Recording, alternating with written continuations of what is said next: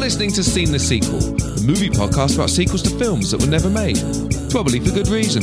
This week, we're talking about the 1998 romantic comedy You've Got Mail, starring Meg Ryan and Tom Hanks, and directed by Nora Ephron. And, as ever, alongside me, three men who are so friendly, don't you think they're the friendliest flowers? I have Al, I have Joe, and I have John. Okay, guys, on to a nice romantic comedy, You've Got Mail. Long time ago, 1998, this was done. So what are your thoughts after watching it recently? I think Joe should probably start this one off, because I know you are a very big fan of this film. I'm a huge fan of this film, yeah. It's possibly a top tenner for me of all time. All time? Yeah, I know. Most people call me an idiot for that. But well, it's crazy. Most people haven't even talk. seen it. Go on, why? I just love it. I think it's such a lovely comfort blanket of a film, and I know that it doesn't compete necessarily critically on versus Harry Met Sally and all the rest of them, but this is just a nice, cozy film that I prefer to watch. I love putting it on. I've watched it well over 20 times. I think it's a lovely romantic film that's got really good conversation between the two characters. I think it's funny and believable. I think their relationship is really believable. I love it. I don't think their relationship is very believable at all. Okay. Corporate America puts small-time business owner out of business. Small-time business owner falls in love with corporate America. I think it's a bit... it's a questionable moral story, actually. Well, it's about that identity of him being corporate America isn't defining him, because he has his hidden side that she's fallen in love with, and she's the only person who knows it through the emails. That's what I would take from it, right? Yeah, she doesn't fall in love with corporate American Fox books of it all. That's why it takes so long to overcome that. Yeah, but I still think the message of the film is that corporate America can put the little one out of business, and then the little one ends up just being part of the big corporate. I did find that about the end, because I'd actually, very rarely for this podcast, I'd never seen the film before at all, and I knew you were a massive fan of it, I really like When Harry Met Sally. I mean, I love it, and I really like Sleepless in Seattle as well. I think Nora Ephron has a really good way of creating a world, an atmosphere, and I totally get why you like it so much. It is a comfort blanket. I can see, being hungover on a Sunday, it's a lovely film to put on. She creates wonderful worlds with her music. There's almost a fairy tale element to it. She really takes advantage of her locations, New York settings. It's shot all over New York. It's beautiful in that way. But I'm not 100% sure. I just don't think it's that strong, really. The thing is, though, with all films, it's really hard to explain why you love something and then discuss it in a group, because typically this is what happens. This is why we have the podcast. But when something resonates inside of you, it just does. And for all of its failings about corporate America, I get that. It's a little bit... But, if you take it just for what it is... light-hearted, romantic... Let's face it, if we look back over the years at light-hearted romantic comedies, there'd be some crackers that we could pull out that would be... Oh, that's a bad reference. Anyway. I also... Maybe I love it so much because this kind of romantic comedy doesn't really exist anymore. There hasn't been a straightforward, nice comfort blanket romantic comedy like this that I can think of in well over 10 years. It's kind of set. It's kind of nostalgic for me. It's definitely set in a very specific period in time. Obviously, there's a lot that people probably can't relate to, but I was there.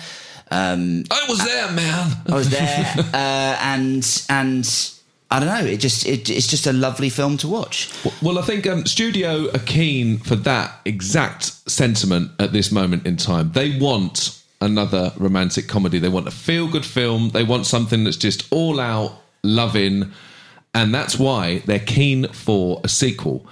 And I think it's going to be interesting what you come up with in this time, especially with social media, and especially how this film was sort of just at the cusp of that, and it related to technology. So what are your thoughts? Have you had any thoughts about this? Well, that is one of the charms of it, isn't it? It's very much like the internet. It's like I met him on the internet. It's very it's very charming in that way. So maybe if we were going to do a modern day sequel, the technology would be something we play with, right? Like I also think it's quite funny now looking back at it, that what brought them together is ultimately what they're both going to lose to, right? They're both in the book business. The Fox books of it all has lost out to the internet eventually, as in Waterstones, Fox Books, whatever it is going to lose this battle, and that's what brought them together. And I think that's quite an interesting thing to consider when you're thinking about a sequel. So Amazon is in ours instead of Fox Books. Well, I think what could be quite an interesting arc is that we come back. How long has it been? 20 years? 22 years. 22 years later, Fox Books is on its knees. They were outdated. They didn't think about, sort of forward-thinking business means and adapting to the internet age. It's on its knees. It's going into receivership, administration, or whatever. The bookshop around the corner, or the little shop around the corner, suddenly 22 years later has more of a place in society now than a physical mega store with lots and lots of books, because that has been replaced by Amazon or whatever. So I like the character, the arc coming back into it is that it's kind of flipped, the relationship between the two of them is flipped. He is historically the very successful businessman, and she was the one that lost out. And now this time around, it's flipped. She has an opportunity to create something special again, and he is on his way out business-wise. Love that. The demand for small independent shops against big corporate America. I think that's a really good idea. Yeah, I think that's cool. One thing about his character, though, he's sort of a passenger with his father, isn't he? It's like a family business. So maybe he's obliged to sort of go down with the sinking ship, and he's torn a little bit, and that comes between them, and she follows her dream to reopen the shop, and he sort of has to stick with the family and maybe sort of struggle as the Fox Books goes sort of down. That's good tension. So that separates them slightly. I think there has to be something that separates them, otherwise it's not a romantic comedy. Once they're separated, she's built the shop. He's sort of reluctant, but with his father, and they're sort of trying to piece together what's left of their empire.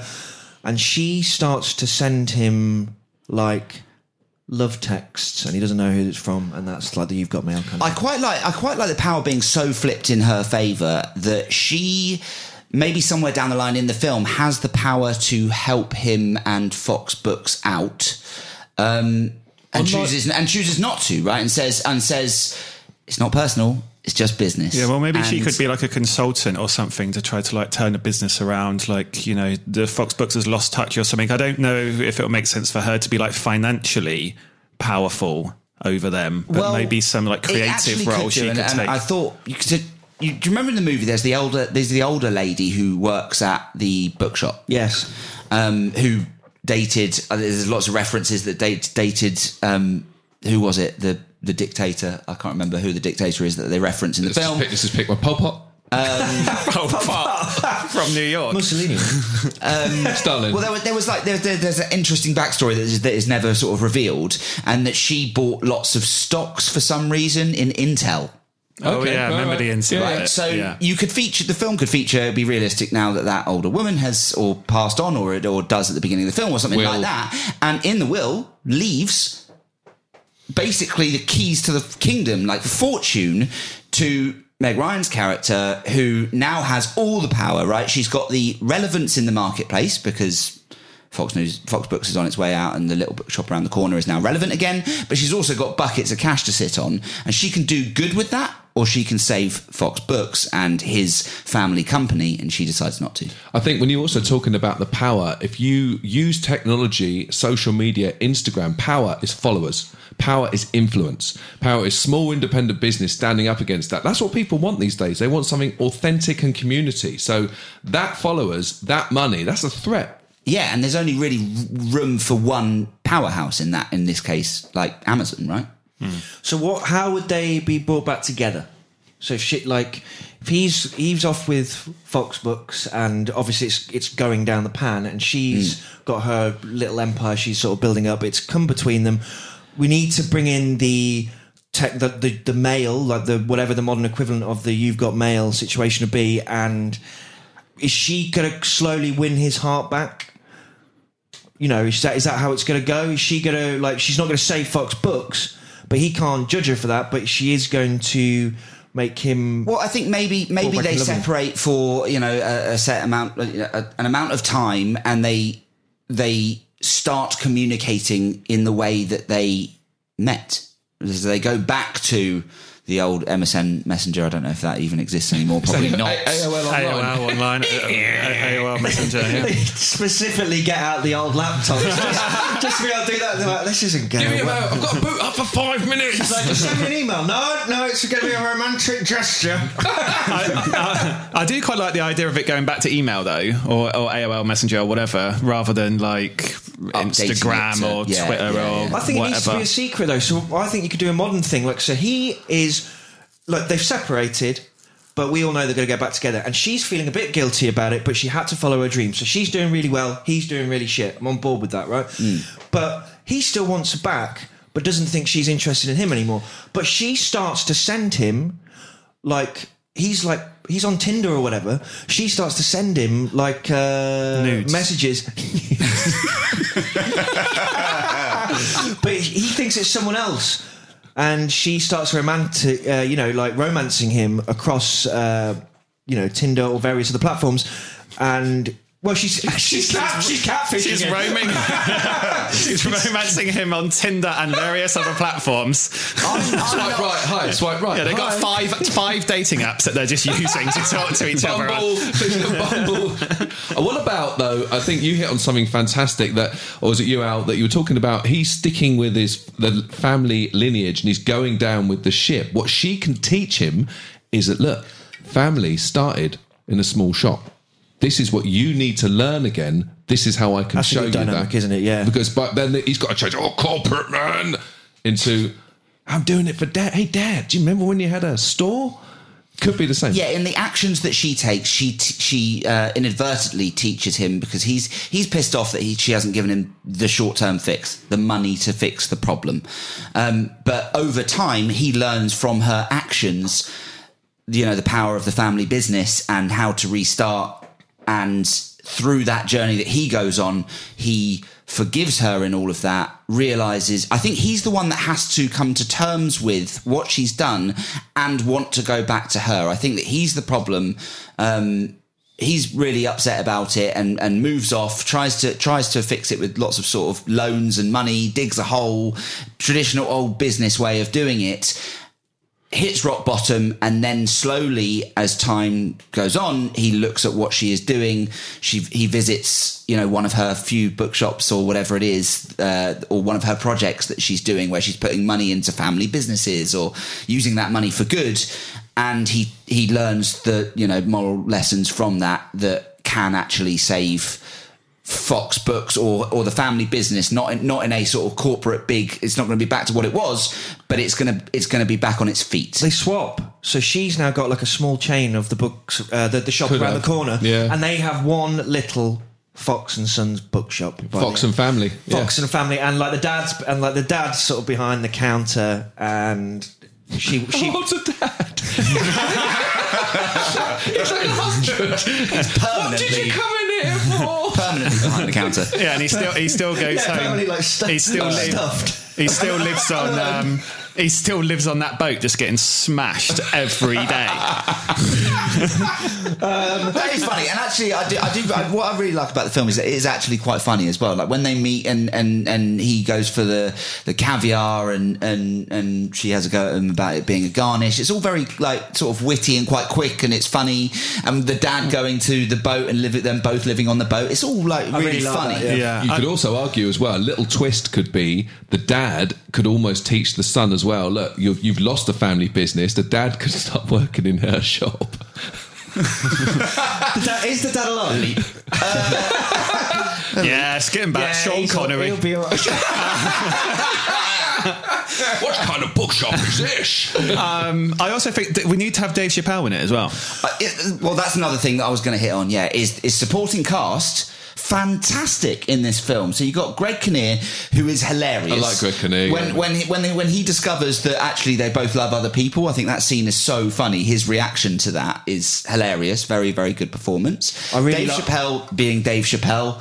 I guess that was when he accepted jobs. Yeah. The thing about Dave Chappelle in it, I find quite interesting is the casting's there, yeah? So it's no secret, I do think this is an inferior film to When Harry Met Sally and Sleepless in Seattle, and both those movies have awesome scenes with the best mate, with Bruno Kirby in When Harry Met Sally and Rob Reiner in Sleepless in Seattle. The casting is in place in this film for scenes to absolutely rival those films.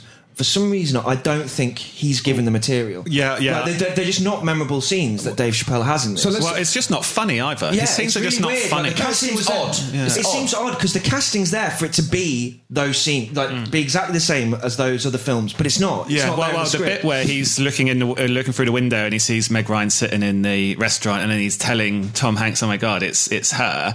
Like that's just gold for him to say something hilarious, or like say some. But it's just not. I was actually going to say I think that bit is quite funny. Okay, well look, casting. We seem to have got the bones of a story, and I like that. It seems to be actually coming together relatively easy. I think that's the best thing about romantic comedies. They're pretty obvious. You know, it's just create the tension, pull it apart, put it back together. Yeah, romance, easy. Come on. Cast. So, Chappelle's back, Hanks is back, Ryan's back. I think it has to be Meg Ryan and Tom Hanks. Otherwise, this isn't happening. Yeah. I think, it has to be them. 100%. They're back. Great supporting cast is back, so we will need a best friend. I think what's the guy's name in the bookshop? Steve Zahn. Steve Zahn is back. Maybe he's running the bookshop now. I don't know. And can we put Bill Murray in it? We can try. He'll play the dad. I think it needs a great comedy supporting cast of, best friends. Maybe Greg Kinnear is back. He has actually become her best friend. So they've fully reconciled their relationship, which they kind of did in the first film. He could be with Parker Posey's character, who is also great in the first film. Yeah, I think Parker Posey and Greg Kinnear back. How about Louis C.K.? This is his proper return. What about kids? Did they have kids? That would heighten the stakes. Yes, that would heighten the stakes. I don't think they would need to be named cast. I think that they would be... actually, how old would they be? I think they would be adults, right? Exactly. Well, late teenagers. Young adults, years, old teenagers. 22 years, so let's give them... be about 20. Teenagers. Give them a couple of years to have the kids. Yeah, give them a couple of years to have the kids before they settle down. But it would be nice to have some kids bit in it, just because of her love of like reading the kids' stories and stuff, having that kind of, that sort of like her heart link. Of why she likes books. Yeah. Good. Yeah. Greg Kinnear could be back, I think that's good. That's a really good... that was probably the most powerful line in the film, actually, for me. You know when they split up in the restaurant and he says, "What about you? Is there someone else?" And she says, "No, but the dream of someone is." It's great. And I thought that was an outstanding line because you can put that to life as well. It's like, that means there may as well be in a relationship.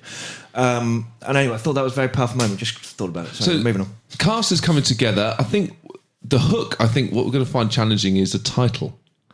Because technology gave the title in the first one. How are we going to link that back? What is this going to be about? Yeah, it's tough because it is so dated, isn't it? It's so set in that world. Tweet me. Swipe left. I don't even know if that's right. Is it swipe left or right? I don't know. Swipe left is reject. We need to. You're married. That's the right one. We need to decide on the technology. When they're not. So the AOL gesture. That's what they do at the end. Like, it happens once at the end. He sends her a message on the AOL machine. But there's modern on the technology. AOL machine. All right, Dad. Do you know, I quite like the idea that she still loves him. She just thinks that he's the one with the problem. He's furious at her for doing this. Maybe she checks her AOL Messenger every day. Like the old. No, Is it even going? Since the breakup, she's hoping that he's going to reach out to her looking through old emails. and drop her a note, rekindle, and she checks it occasionally, and then one day she checks it and there's one unread message. Meanwhile, she's romancing him on Tinder. I just think we need some sort of or text. She's texting him. Instagram's got a feature massively in this, hasn't it? Surely. Because that to me is that the app for small businesses. One's picture, it gets a community, people can comment it, talk, you can send messages. It's a framework for something. Yeah, okay, so social media as well. Yeah, you also have private messages on Instagram as well, so you could actually set up a situation which her little bookshop is doing really well on Instagram, his big Fox bookshop's doing shit, and then they're also like privately talking in the background, even though they've got these public personas. The thing about You've Got Mail is they don't know who each other are, right? And like, how are we going to achieve that? Well, I don't think you need to. I think you're getting a bit hooked on this idea that it needs to be a hark back to that exact. It doesn't need to be the same film again. It's a build on it, and we've already built on the story and how they get back together. I don't think you need to replicate the they don't know who each other are. That's just a bit far-fetched. I thought it would be I thought it would be a romantic element of it if she was.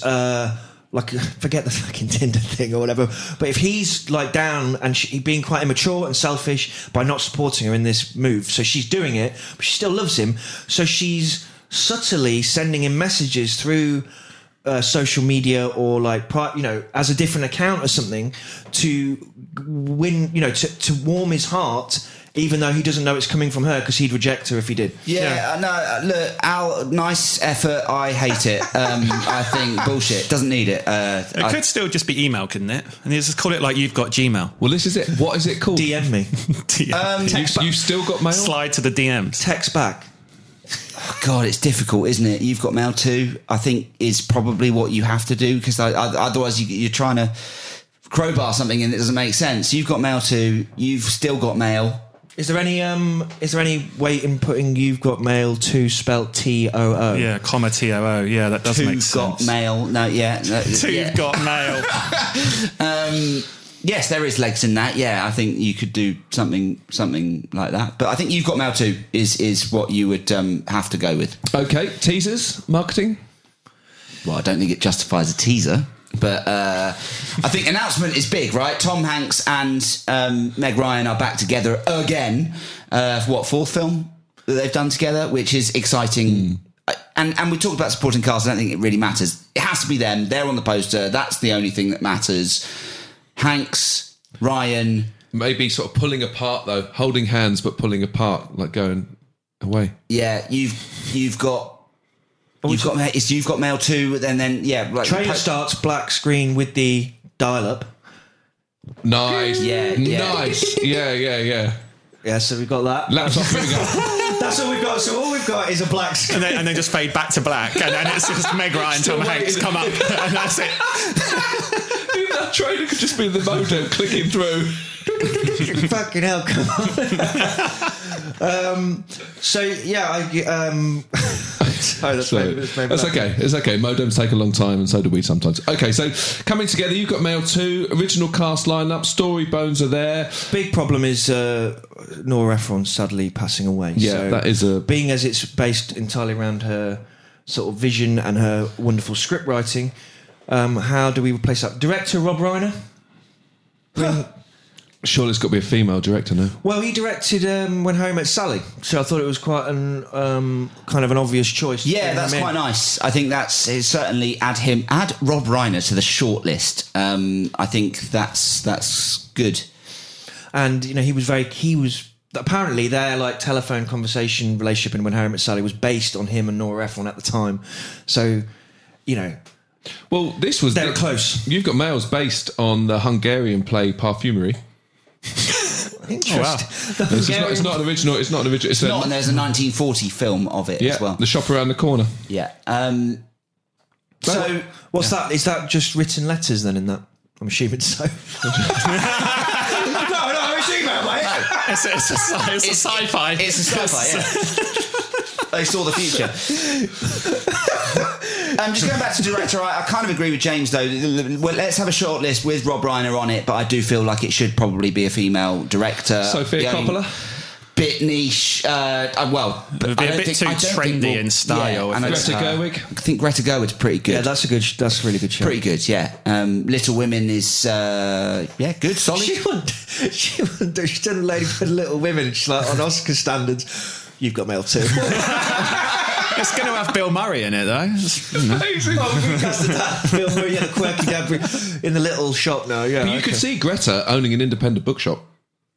You know, she could, that is her world. You're right. This is the thing she's wanted to direct for her whole career. I think so, yeah. You've Got Mail 2.